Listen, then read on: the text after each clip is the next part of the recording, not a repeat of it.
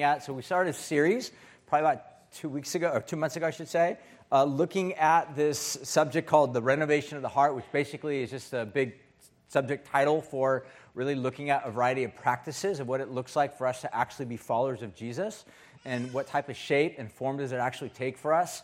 What we've been basically saying is that Christianity is not just something that you profess. It is that. There are truths that we are invited, called by God to believe, but it's even more than that. It involves an actual lifestyle. And when there's a disconnect between what we profess and the lifestyle, then you have this kind of anomaly of what's oftentimes identified as an angry, rude, not very nice type of a Christian. You've all met those people, I'm sure, over Thanksgiving. Hopefully you're not one of them, but the idea is that something is off, something is incongruent. As followers of Jesus, our lifestyle is to begin to be shaped to look like Jesus. So when we are saying all the right things and our lives are doing nothing but condescending and on other people that we disagree with, that we hate, and we're just being filled with like vileness, there's something wrong with our understanding of actually what it means to be a follower of Jesus. And so we're looking at the bigger idea, the practices that followers of Jesus have done for the past 2,000 years, that people have done as disciples in the Bible, that Jesus himself even did. Things like praying, things like studying the scripture, things like gathering together. Today, we are on the two-part series. If you weren't here last week, I'd highly recommend at some point this week, going to our website, calvarysolo.com, downloading the message on fasting. We're looking at the subject matter of fasting. So if you have never studied or thought about the subject matter of fasting, there's a big reason as to why we're looking at that for a variety of reasons, aside from the fact that it's all throughout the Bible, that people that have followed Yahweh from the very beginning, the second book in the Bible, have fasted at various seasons throughout their life. Jesus fasted, his disciples fasted, Christians for the past 2,000 years have fasted. It is a practice that for many of us we look at, especially today in a modern westernized evangelical church. If you look at yourself and think, I've never fasted before, and I think it's kind of weird, why? What's the whole vibe? Why do people do that? That just simply underlines the fact that there's a disconnect between maybe our present experience of Christianity and our present experience of Christianity and what the Bible teaches as far as the experience of Christianity. And that's the big idea that we really want to try to address and at least bring some sort of connection between the two. So, we got children watching children. It's a combo for something wonderful. Oh, here we go. Good job. Oh, good job, Grandpa G. Yes, children watching children. Anyway, so we really want to emphasize the importance of what it looks like to live out these practices. And one of the other things I'll say before we jump into this is the big idea at the end of the day is not the practices. The big idea is we want to be like Jesus. The practices are just simply the means. We'll look at this at the end of today's message, that it is possible to have practices, but have a heart that is completely unlike Jesus, unlike God, and completely uncaring for the things that God cares about. And we'll kind of end on this note that's a somber note. Just got to warn you on that. It's a somber note, but it's a sobering note for us to really think about the bigger picture of what God is up to in this world and what God is inviting us to be a part of. He's not interested in your religious activity or your religious duty or you just simply doing practices for the sake of practices. He is, however, interested in you becoming a worshiper and a lover of him and then to be shaped like him. That's what we call the church. So with that being said, I'm going to begin to jump in, and then I'm going to pray first, and then we'll just begin to jump in and take a look at the bigger subject matter. So Jesus, thank you for what you're up to in this world. Thank you that you invite us to be part of what you're up to. God, that you love us. You create a pathway for us to follow. And God, what you're interested in, what you're looking for is us to simply say, we trust you. We give you our hearts. We make ourselves vulnerable before you. So God, we invite you to do what you desire to do here in this moment, in this morning, in this time together. And we pray and ask all these things in Jesus' name. And we all said, amen. So what we said last week is a handful of things. Again, like I said, I'm not going to go through the entirety of last week's message. If you guys don't have Bibles, why don't you raise your hand, get some Bibles. We have a lot of passages that we're going to be looking at here today. If you do not own a Bible, you're more than welcome to keep this as your own. It's our gift to you. I have been trying to encourage you guys over the past couple of weeks that if you currently do not own a Bible, like an actual codex, I would highly recommend either go on Amazon or go to a local Christian bookstore and buy an actual Bible and invest in it. It might cost you something, but that's okay. We pay for things that are valuable to us. A Bible should be something that's valuable. It's an investment in your future. Or, like I said, we have a wonderful array of incredible Bibles in our Lost and Found. All you got to do is eradicate someone's name, and you got a great, genuine bonded leather Bible. It's all yours, free of charge, our gift to you, because we love you. But what I want to do right now is I want to just simply say that we said last week, is that we live in a culture that, for the most part, just indulges in the things of what the Bible describes as the flesh.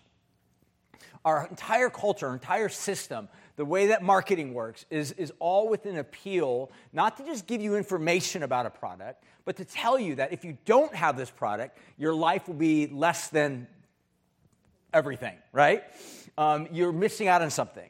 And that fear, it's that FOMO, that we oftentimes, we move from this arena of I'm not going to buy the product into I need to have the product, and that's the hook. That's the way it works. But again, the way that it works is it appeals to our flesh, our desires, our nature, our longings, and then we begin to move into that. But at the same time, this is the world in which we live in, and again, bigger picture in America, as an American for the most part, we live in a narrative that says you deserve it. This is your right to have whatever it is that you want because who you are. You have a right to have all this stuff. But the point that I would make is this, is that even within that arena of world in which we live in, there's mixed messages that we're signaled with. And I mentioned this last week that in the cathedral of marketing, where these images of worship get promoted the most, aka the grocery magazine line right there. When you're walking out the door, you see all these images that are projected there on these magazines that basically say that you can have all of this. So on the one hand, the message says you can look like Adam Levine with his shirt off and have six-pack abs, or you can look like the Cosmo Girl, and you can have all of this stuff. But at the same time, you can also have it while eating, hamburgers with, bun, and I don't know, those look like curlicue fries and loaded with cheese on top, and chicken with what other type of buttery, I have no idea what kind of buttery, greasy sauce is on there, but you can have all of this. Like, you can have anything you want, anytime you want, and yet still look absolutely amazing. And the fact of the matter is that we know that's not true. That's totally not true. I mean, again, for some of you, you're like 0.0001%. Some of you in here right now, you're like, I eat all the time, and I never work out, and you have just that you look like Superman. You are ripped. Just FYI, we don't like you. We're glad you're here because you need Jesus just like the rest of us. Aside from the fact that we harbor a lot of bitterness towards you, the rest of us, we know this is not true. We know that we cannot just live any lifestyle any way that we want and still have this health and desire of living a healthy lifestyle as we oftentimes are told it's going to make your life better. The point that I would make is this, is that it's a mixed signal. And everything in our culture is wired to say you can have anything you want. And what I led with last week was this question, and we'll go into this question.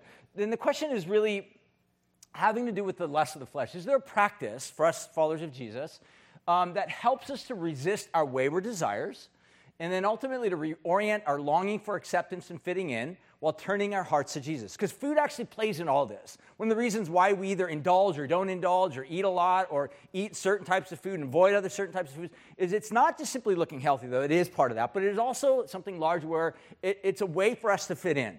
We become a part of a particular social group. It's a way of being accepted in a particular group.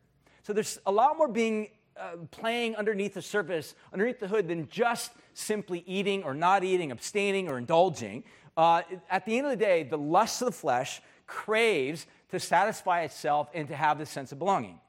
And what I'm suggesting is if we go the way that the world offers us, you will be on this constant treadmill of confusion, of brokenness, of woundedness, of hurt, of lostness, and ultimately you might even end up losing yourself, which what Jesus says is tragic. And what his invitation for us is to not lose ourselves, but actually to be found really by some backwards math of actually losing ourselves, but then finding ourselves in him. Jesus actually giving us our real identity, our truest identity in him. And so what I would suggest is there is a practice, and the practice that we see that does help reorient all of these areas is what I would describe, what we looked at last week, is fasting. So this bigger quote that I had was this, that the biblical practice of fasting is an intentional disruption of the rhythms of eating to focus one's attention on God, often in response to sacred moments, grief, and or repentance. So we'll unpack that in just a moment. I'm going to read a couple quick quotes from a couple different authors, and we will begin to take a look at how the variety of different fasts appear in the Bible. Again, this is part 2, so some of the stuff I might reference was from last week. So listen to these couple quotes, and I'll jump in. By Scott McKnight, one of the authors of one of the books that we had written on there earlier. That fasting is a person's whole body natural response to life's sacred moments. I like that image because that's what fasting is. It's a whole-bodied response. It's not just a portion of me. Because when you don't eat, that affects everything. Because food is not just simply physical, is it? It's also social, right? You go hang out with a bunch of friends, and what are they doing? Everybody's eating. So food plays into so many arenas of life that's a whole-bodied reaction or response to life's sacred moments. John Piper has another great quote. I love this. Just listen to what he says. Christian fasting at its root is hunger for God. I love that. Just that simple sentence alone. It's a hunger for God. It's a way of basically saying, yes, I'm hungry for food. Yes, I'm hungry for food. What food offers. Because again, food also offers society, right? It offers maybe an identity. It offers a lot of things. It offers satisfaction. It offers comfort. It offers wholeness. I mean, think of the many different ways of what food offers you and I. But what fasting does is it says, I'm actually more hungry for God than I am to be accepted by said social group or to be identified as being super fit or identified as fitting into particular types of genes because I want to be recognized and cared for and loved and accepted by that particular set of group. At the end of the day, it says, I'm more hungry for God than I am than all of these other things. Whoa. We lost it. Here, I'll read it. Is it there somewhere? No. There we go. Let me finish this. It says, Christian fasting is not only the spontaneous effect of superior satisfaction in God, it is also the chosen weapon against every force in the world that would take that satisfaction away. I love that last little phrase. It is the said weapon against anything that would just take away that satisfaction in God. So think of it this way. Fasting is not just simply something you do. It's a weapon that you pick up, that you wield, that you use in the fight, to use kind of Piper language. You fight for joy in God. Fight for what is most valuable to you, but also at the same time fight against those forces and those impulses and those desires that may actually be keeping you in a place of brokenness and woundedness. And fasting is a tool. It's a weapon for that. So with that being said, I want to kind of reorient our minds and say, by way of what we looked at last week, and then we're going to just jump into it right now, there's at least 3 different types of categories that I would describe fasting identified throughout Scripture. And I want to look at each of these 3 categories, and then we'll kind of put each of the passages that we'll look at under one of these 3 categories. So the first of which is what I would describe, I mentioned this last week, is a grief fast. We didn't really look at the passages. Fast that has to do with people that encounter severe grief. In other words, they're going through a really tragic time. This could be individually. This could be a community where something really tragic happens or is about to happen, or you're faced with it happening. And then by way of response is fasting. The closest thing I can remember to this as an adult was back in 9/11. I was pastoring here in San Luis Obispo at the time, and all the churches came together, and we basically came together for several days of praying and fasting because we realized in that moment of grief, we had no idea what's happening in our nation right now. Like, literally, we felt incredibly vulnerable as a society, as a community. I think it was around that time, around that time, like, that whole anthrax scare was happening as well, I think. I can't remember. I'm just bringing all these things together here, making stuff up. But all I remember is chaotic. It was crazy. We had no idea what was going on. Everybody was filled with panic and fear and anxiety. And we did what we felt like we could do best, which was just bring our hearts and our lives before God and to fast and pray. Well, that's kind of what's happening here. So it's a grief fast. The book of Esther is a story about a gal that gets raised up and she begins to be used by God. The children of Israel have been taken off into exile. They're basically an oppressed people group living in a foreign kingdom. This gal by the name of Esther, she gets raised up to basically become the queen. Except there's a hidden twist in the whole story, is that she is Jewish, but nobody knows this. So her identity as a Jewish person is actually concealed. And this is where the plot kind of thickens in the story. A lot of times people will say the Bible is a totally sexist book. It's because I haven't really thoroughly read it. The Bible actually, when it does identify women like this, for example, Esther, it completely elevates them. I mean, she is the absolute hero of this entire story. If this was a sexist book, that's a little bit going against the grain. But the whole point of this is to give credit where credit's due, and ultimately God is the one that's doing the work here. Even though his name never is mentioned once in the entire book of Esther, God uses Esther to basically bring about the salvation of the entire nation. So there's other forces at work within the nation. Part of the king's staff, basically, that hate Jewish people, total anti-Semitism. And they basically created this decree to kill every Jew. And that's where the plot thickens, because here's Esther working on the king's payroll because she's the queen. And she knows about this plot, and she realizes she's actually got family members that are in the kingdom. And if this plot goes through, she will actually lose family member, and she might get found out and then herself be killed. That's where the story gets crazy. So she realizes the stakes are extremely high, and so what she has to do is absolutely depend upon God. In this moment of incredible crisis and grief, she does what people have always done, which is fast and pray. So listen to what it says in verse 16, chapter 4. Go and gather all the Jews to be found in Susa, which is where they were. Hold a fast on my behalf, and do not eat any food or drink 3 days, night and day. I and the young women will go and fast as you do. And then I will go to the king, though it's against the law. But if I perish, I perish. It's absolutely amazing story of her just heroic efforts to be this person in this moment. But prayer and fasting was the thing that precipitated this. Secondly, we see this guy by the name of Nehemiah. He plays into the storyline as well.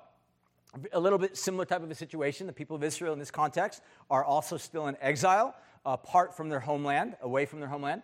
And Nehemiah gets news that those that are still in the homeland, in Jerusalem, are under incredible oppression and attack and susceptibility to the forces of nature and other forces of tribes, people angry, enemies of Israel. Because the city wall that was built around the city of Jerusalem had been completely destroyed and broken down. And Nehemiah hears this and he realizes, my own countrymen, even though I'm several hundred miles or a couple thousand miles away from home, my heart is absolutely grieving over the fact that my countrymen, my nation, they are threatened, and they're dying, and they're suffering, and they're hurting. And so what ends up happening is that Nehemiah does the same thing. He calls out a fast. As soon as I heard these things, I sat down and I wept, and I mourned for days, and I continued fasting and praying before the God of heaven.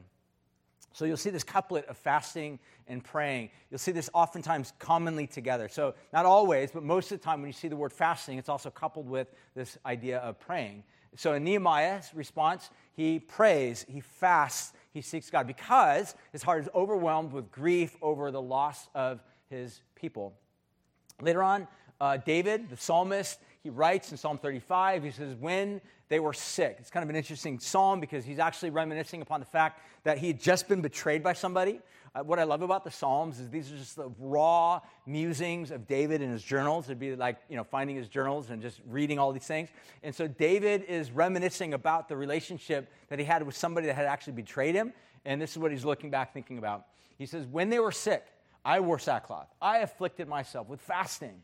I prayed with my head bowed on my chest. I went about as though I grieved for my friend or my brother. As one who laments his mother, I bowed down in mourning. And he goes on to say, but they betrayed me, right? But in that moment, David's recognizing the fact that, man, when they sorrowed, I sorrowed right there with them. When they were grieving, I put on sackcloth and ashes, which is a way of kind of clothing yourself in uncomfortable clothing that would ultimately, make you reminded of the fact that you are in sorrow or deep grief in that moment. So that's what we get from the Bible with regard to grief fast. Again, there's a lot of other passages you can put under this category, grief or sorrow type of a fast, but here's just kind of to whet your appetite. Secondly, let's take a look at repentance fast. And what we see with regard to the second category is, again, a lot of different passages. I'm just going to give you one this time around. But the Bible is actually filled with this one. This is probably a very common, one of the most common ones, I would say, that when people recognized something was out of order in their life, when they, as God's covenant people, were veering or drifting either as a nation or as a community or as a tribe or as an individual, when they begin to realize that something was out of whack in the relationship between them and God, they would call for a fast. It is a way for them to reorient themselves, to reorient their mind and their affections and their heart, and to wean them off of whatever it was that they were coddling or giving themselves over to in order to focus upon who God was. 1 Samuel chapter 7 says this. Samuel then said to the entire house of Israel, "If you are returning to the Lord with all of your heart, then put away your foreign gods. Direct your heart to the Lord and serve him only, and he will deliver you."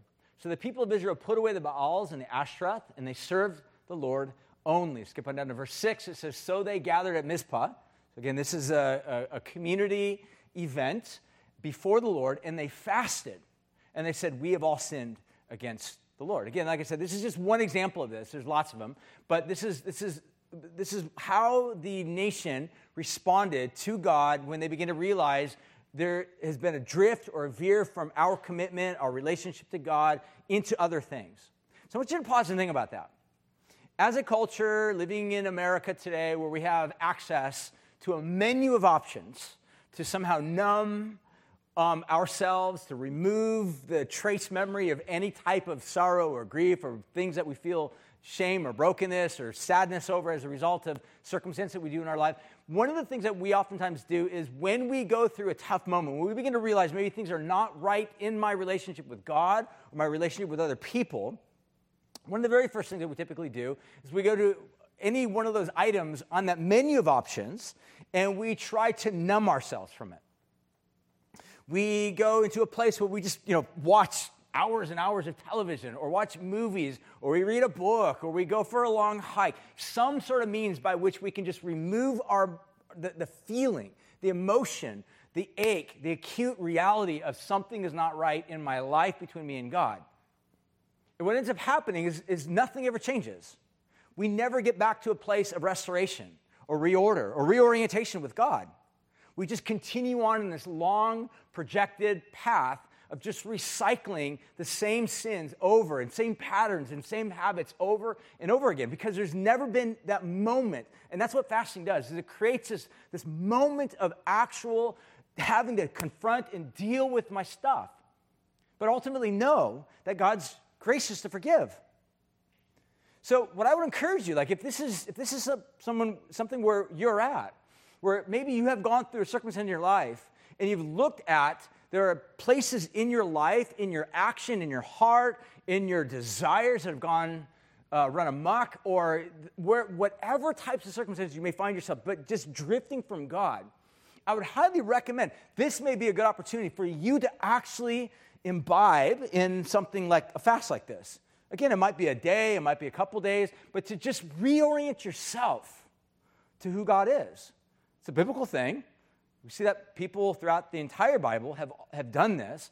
It's a way of just pulling the plug on this supply line to our flesh and then ultimately reconnecting this supply line back to God. Say, God, I want to hear from you.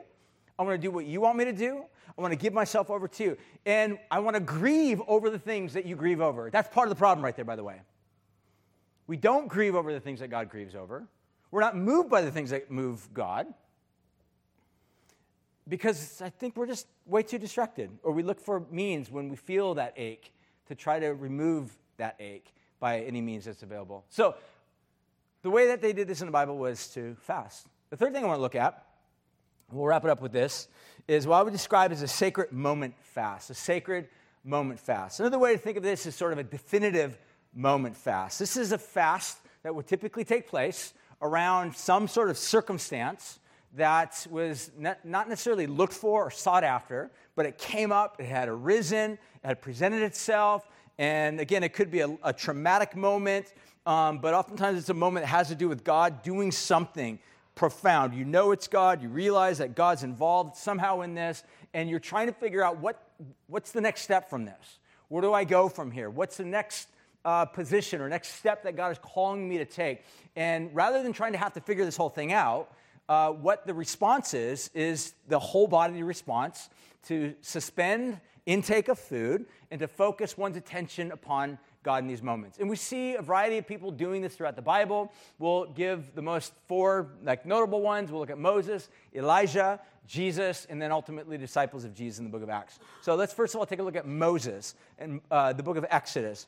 What we know a little bit about the backstory with regard to Moses in this particular context. Again, I told you we had a lot of Bible stuff to look at. How are you guys doing? You guys okay? Falling asleep? Anybody ready for a nap yet? Sleepy? All right. Let's wake up, and we're going to take a look at Moses. So first of all, Moses. We see that Moses has just come down from Mount Sinai, where he interacts with God, and he's given the Ten Commandments. As he comes down, he realizes the people of Israel have already forsaken the Ten Commandments. So he throws the Ten Commandments on the ground, and God says, nope, you need to do this round two. So God calls him back up the mountain. Moses receives the Ten Commandments. And in this particular context, here's what we read.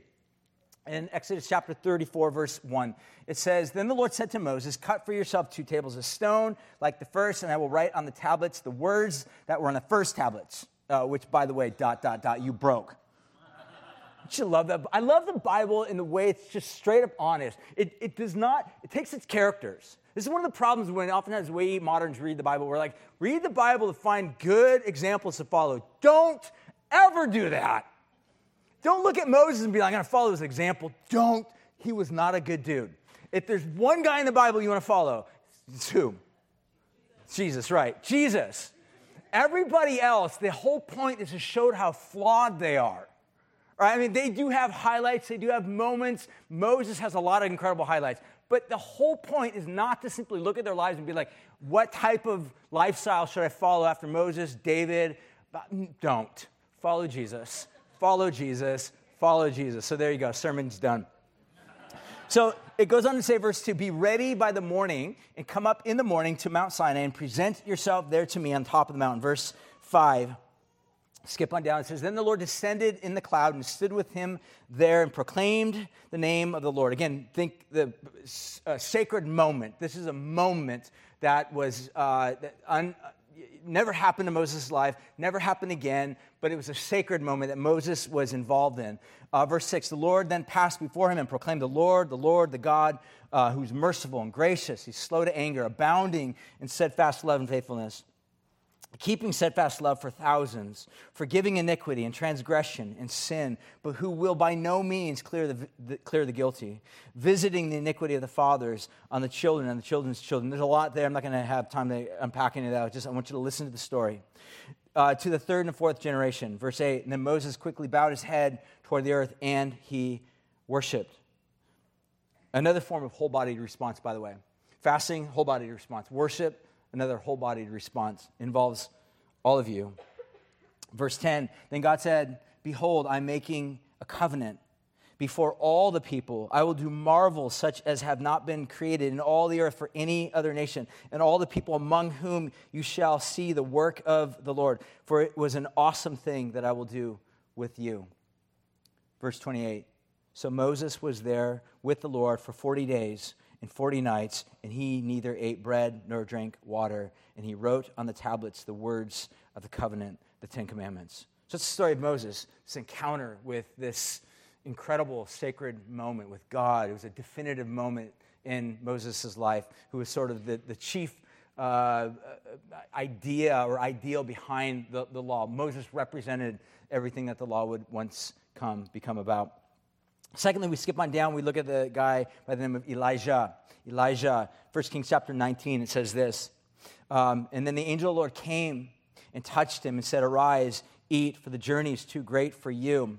So he ate and he rose and drank and then went in the strength of that food for 40 days and 40 nights to Horeb, to the Mount of God, which is interesting to me because what happens in this story is a little bit different than Moses, but Elijah is a prophet, which meant that he had a very, very unpopular job. His job was to speak on behalf of God, and his audience was, for the most part, high political officials and dignitaries, and his message was really, for the most part, in opposition to them. During Elijah's reign, or as his ministry and what he did, there was this king by the name of Ahab. You might not really know who Ahab is because he was outshadowed by his incredibly well-known and gifted wife by the name of Jezebel. She's not a sweet lady, by the way. It's one of the reasons why you'll never probably ever meet any woman by the name of Jezebel. It's not a good representation of what a woman or human being should actually ever look like. And so she was a really, really wicked person, and she was actually looking for a means to actually execute Elijah. So Elijah is actually running from her. You know, she's powerful. She's got a lot of ability and money and resources and connections, and she's looking for a way to actually execute Elijah. So Elijah is actually running from her, but ultimately out in the wilderness. And he has this meal, and then this meal actually sustains him for the next 40 days and 40 nights. We have no idea what that meal was. I mean, it was slow carb, it was, who knows, but it sustained him for the next 40 days. Here he is with no food and water in this experience with God. Verse 6, it says, and then he came to a cave and he lodged there, and behold, the word of the Lord came to him. He said, what are you doing here, Elijah? And he said, I've been very jealous for the Lord, the God of hosts, for the people of Israel. They have forsaken your covenant. They've thrown down your altars. They've killed your prophets with the sword. And I, even I, only am left. And they seek my life to take it away. Did you hear what Elijah's saying? He's basically saying, I'm the only one who's remaining that's faithful to Yahweh. Everybody else has given in. Everybody else has fallen by the wayside. Everybody else has gone down. Everybody else has become worshipers of these false gods. And here's Elijah, like literally wrecking. I mean, does he have a reason to worry? Of course. I mean, powerful woman after him wanting to kill him. But what he's failing to see is God's presence with him is actually greater than the shadow that Jezebel casts over him. Does that make sense? And so this is a definitive moment for him. His life can go one direction or another. He can continue to go on living, being ruled, governed, controlled, mastered by fear. Or he could be liberated. He could be set free by this encounter with the living God. So God takes him through this process, and he brings this whirlwind in front of him, and God asks him, is the voice of Yahweh in the whirlwind, and ultimately gets to this point where he realizes that God speaks to him in this still small voice. But the point of the matter is God speaks, God meets with him, he's in this middle of this fast, and then listen how this all concludes. Verse 15 says, then the Lord said to him, go, return your way to the wilderness of Damascus, and when you arrive, you shall anoint Hazael to be king of Assyria. You shall anoint Jehu, the son of Nimshi, to be king over Israel. And then Elisha, don't get them confused. Elisha and Elijah sound very similar but different name. The son of Shaphat shall be anointed as the prophet in your place. In other words, Elijah, here's the assignment that comes to you from this moment here in the wilderness. It's a definitive moment. It's got a crossroads. He can continue to be mastered by all these unknowns, or he can begin to be about what God has assigned for him to do. Think about that.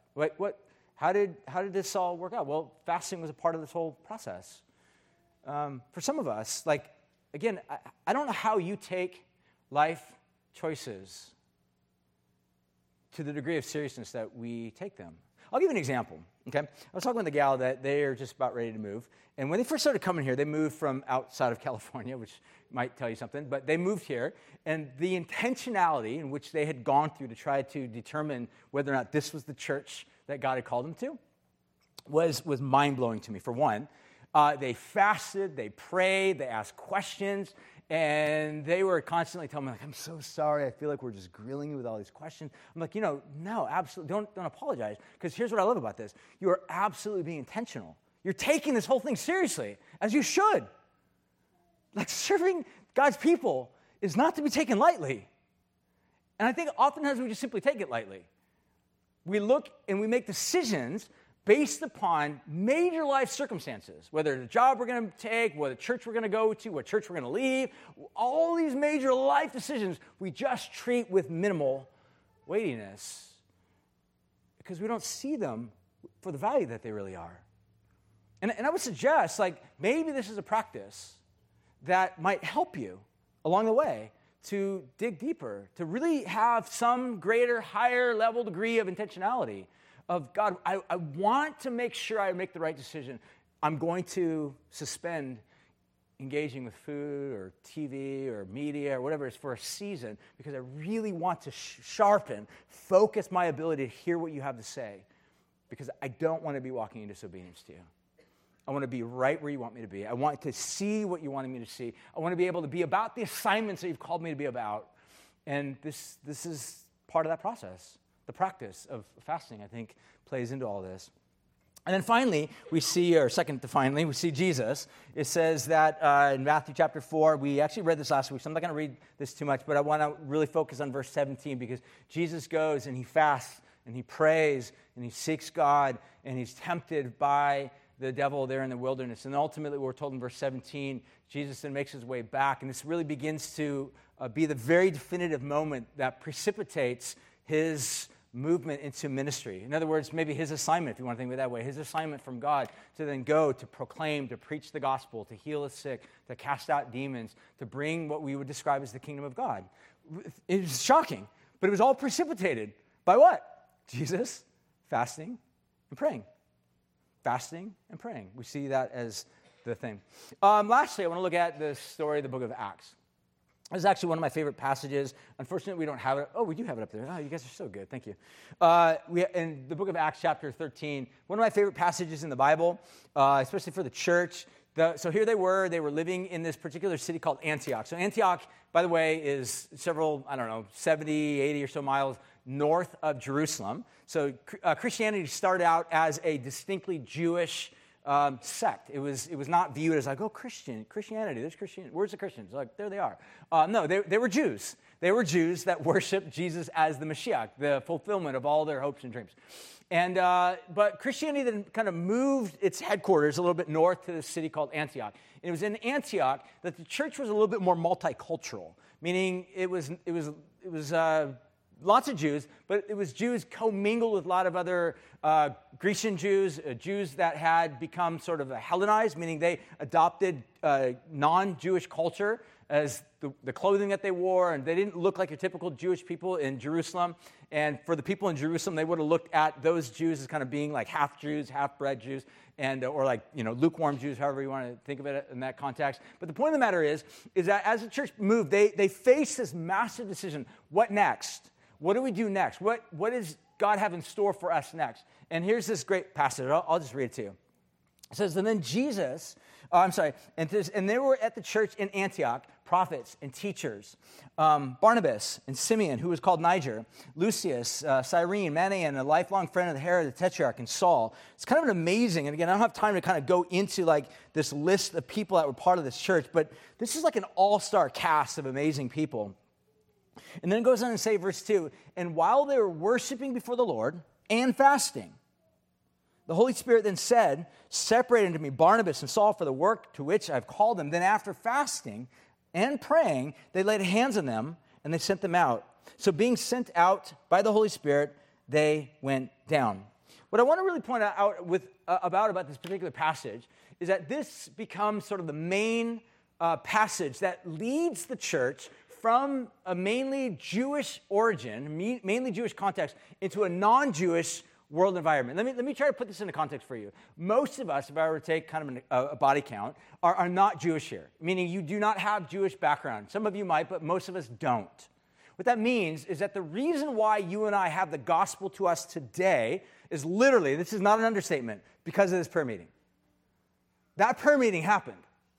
And as a result of that prayer meeting, of fasting and praying, And the Holy Spirit being able to be given the space to do what the Holy Spirit wants to do, they listened. They were given an assignment from God in this moment to then leave that place of origin, to then go with the gospel to areas that were dark and far and remote and way far beyond anything Jewish in its context.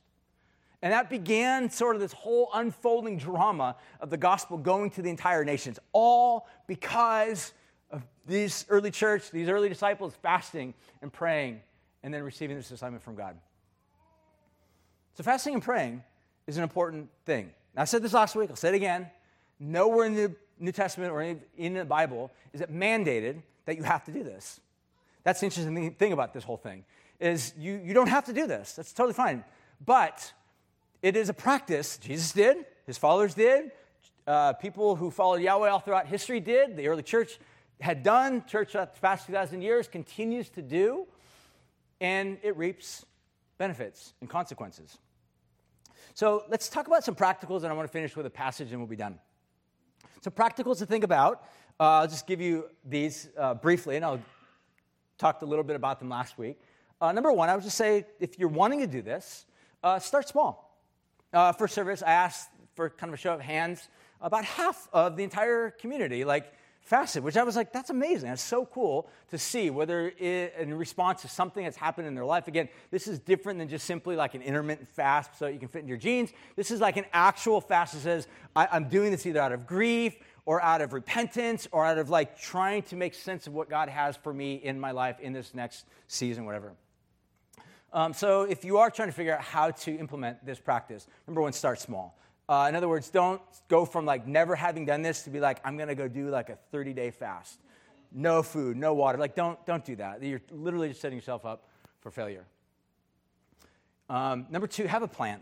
Know what you're going to do. When those moments happen, when you're going to fast, have a game plan. Think prayerfully. What are you fasting for? Again, like I said this last week, secular fasting, which is a popular practice in today's world, has to do with food and yourself. It makes sense. Fasting has to do with food, and then ultimately, the one who's enacting the fast, which is you, it has to do with food and yourself. Christian fasting has to do with the exact opposite. It actually doesn't have to do with food as much as it has to do with denial of the flesh, and it doesn't have to do with yourself as much as it has to do with God. I'm responding to God. I'm wanting to listen to God. I'm wanting to repent and return to God. So have a plan. Thirdly, consider how it might affect others. This is important as well. Like I said, you don't want to be that person that when they fast, they're drawing attention to themselves. You go out and hang out with a bunch of friends at Sidecar, and you're the only person that's not ordering something to eat, and they ask you, aren't you hungry? You're like, nope, I'm the only one here that's neglecting my flesh. All of you guys just indulge in the flesh. Enjoy yourselves. I'm going to pray. Don't do that. That's silly. Fourthly, fast from something other than food. So like I mentioned last week, for some of you, food is a touchy subject because you've had this long, sordid history with food, body image, and this relationship that has been distorted and broken. And what I would suggest, if that's you, I would highly recommend finding older people. Again, it could be male and female and or female. Find someone older than you that has more life experience than you, not a peer, but somebody that you can go to, hang out with, spend some time with, and ask them to pray with you, be vulnerable with them, and ask them to pray for you that God would begin to heal you. Because, again, it's not just simply about food. It has to do with image and this feeling of needing to fit in, of having others to affirm you, to like you, thinking that somehow it has to do with your body image.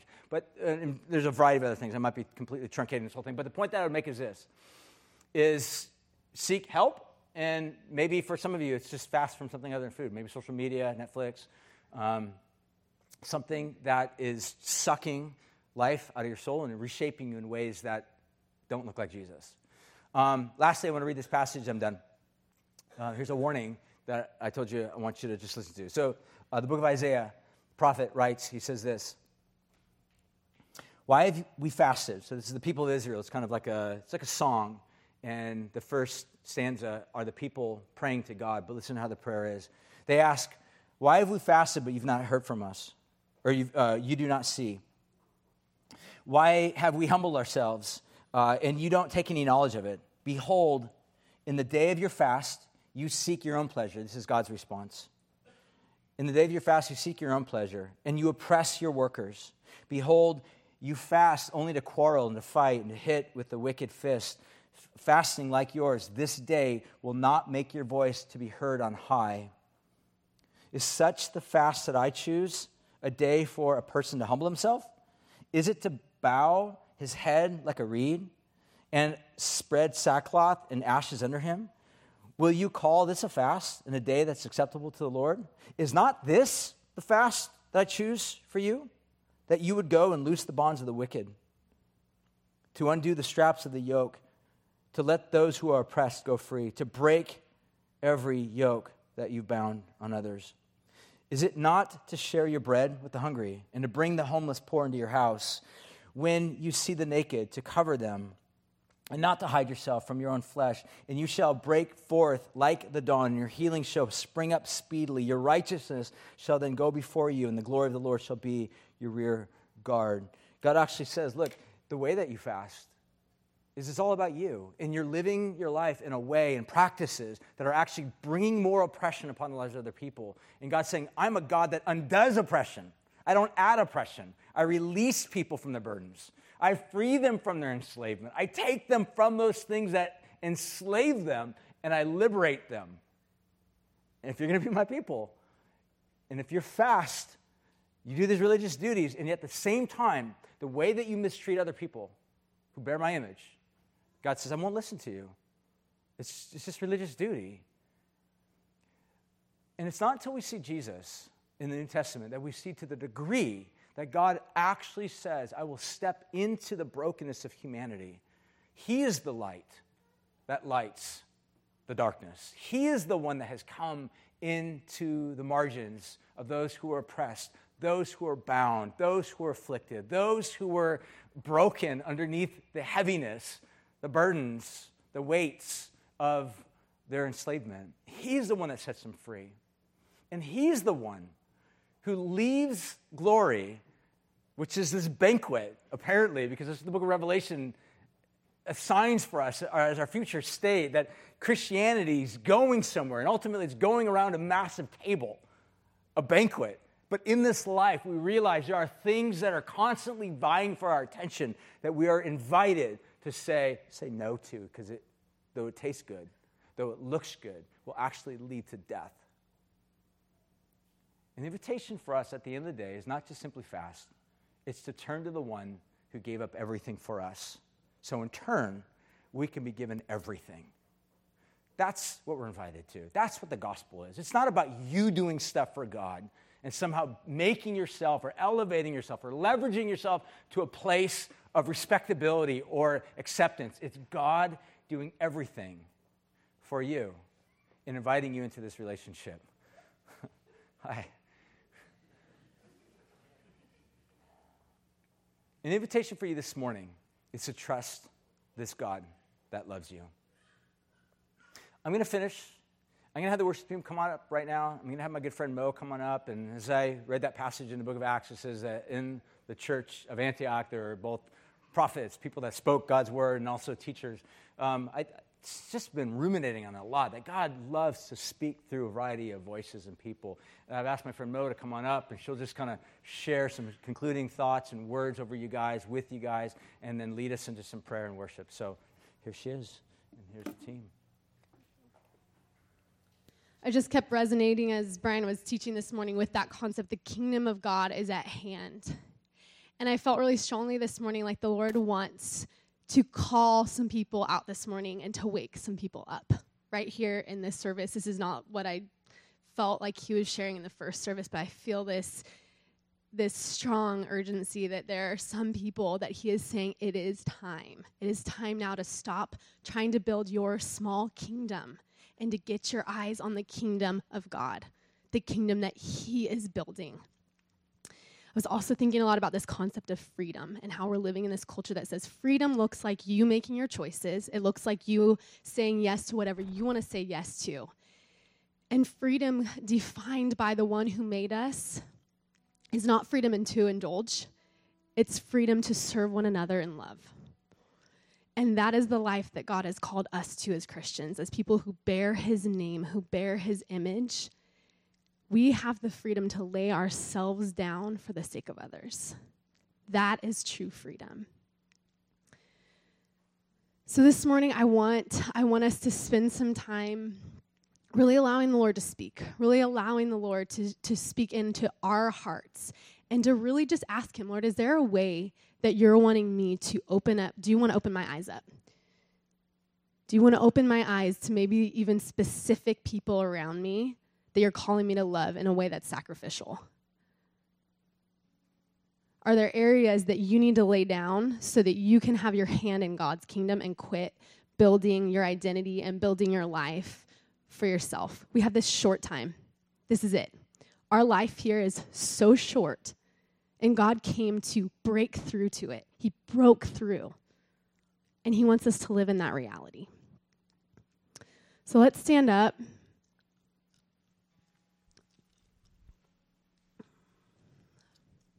Are we people who are willing to work up a good appetite for God? Are we people who are willing to be hungry for him? Are we willing to put aside some of the things that are so easily satisfied, that are so quick? As the Lord works, my husband and I fasted this past week, and I was I shouldn't be surprised, but I was noticing how quickly my hands reach for my phone when I'm fasting, and how quickly my mind goes to, I should make myself some tea, I should do this, I should do that, just constantly trying to fill myself up. Are we people who are willing to get to that place, that honest place in our hearts where we see our tendency to reach for other things and to cry out, God, I need you. You're who needs to satisfy. You're the only one. You are where true life lies. So let's pray. I think we'll have some people up here to pray with you. I'm going to go stand over there by the cross. If you, I'd be happy to pray with anybody too. Let's worship. Let's allow the Lord to really speak to those places that we don't want to hear, and those places where we don't really want to see. We kind of just want to stay comfortable. Let God release us. Lord Jesus, I pray that you would release us this morning, that we would be people who aren't just coming to church and doing our Christian duty, but people who are filled with your Holy Spirit, and people who can go out and look different, and that others would look at us and be like, what do you have? God, you didn't just come to make us happy and content and give us good families. You came to completely revolutionize the world.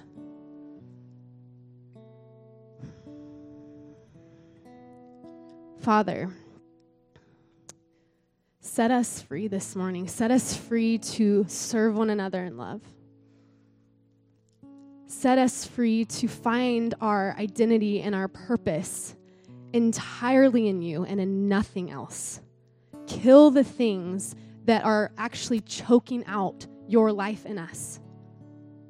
God, make us willing to lay down the things that are taking away your purpose in our lives. Release your gifts on your people. Release your calling on your people, Jesus. Help us to do the work that you have called us to do, no matter what the cost. You are worthy, Lord. You are worthy. Fill us with your love, Jesus. Amen.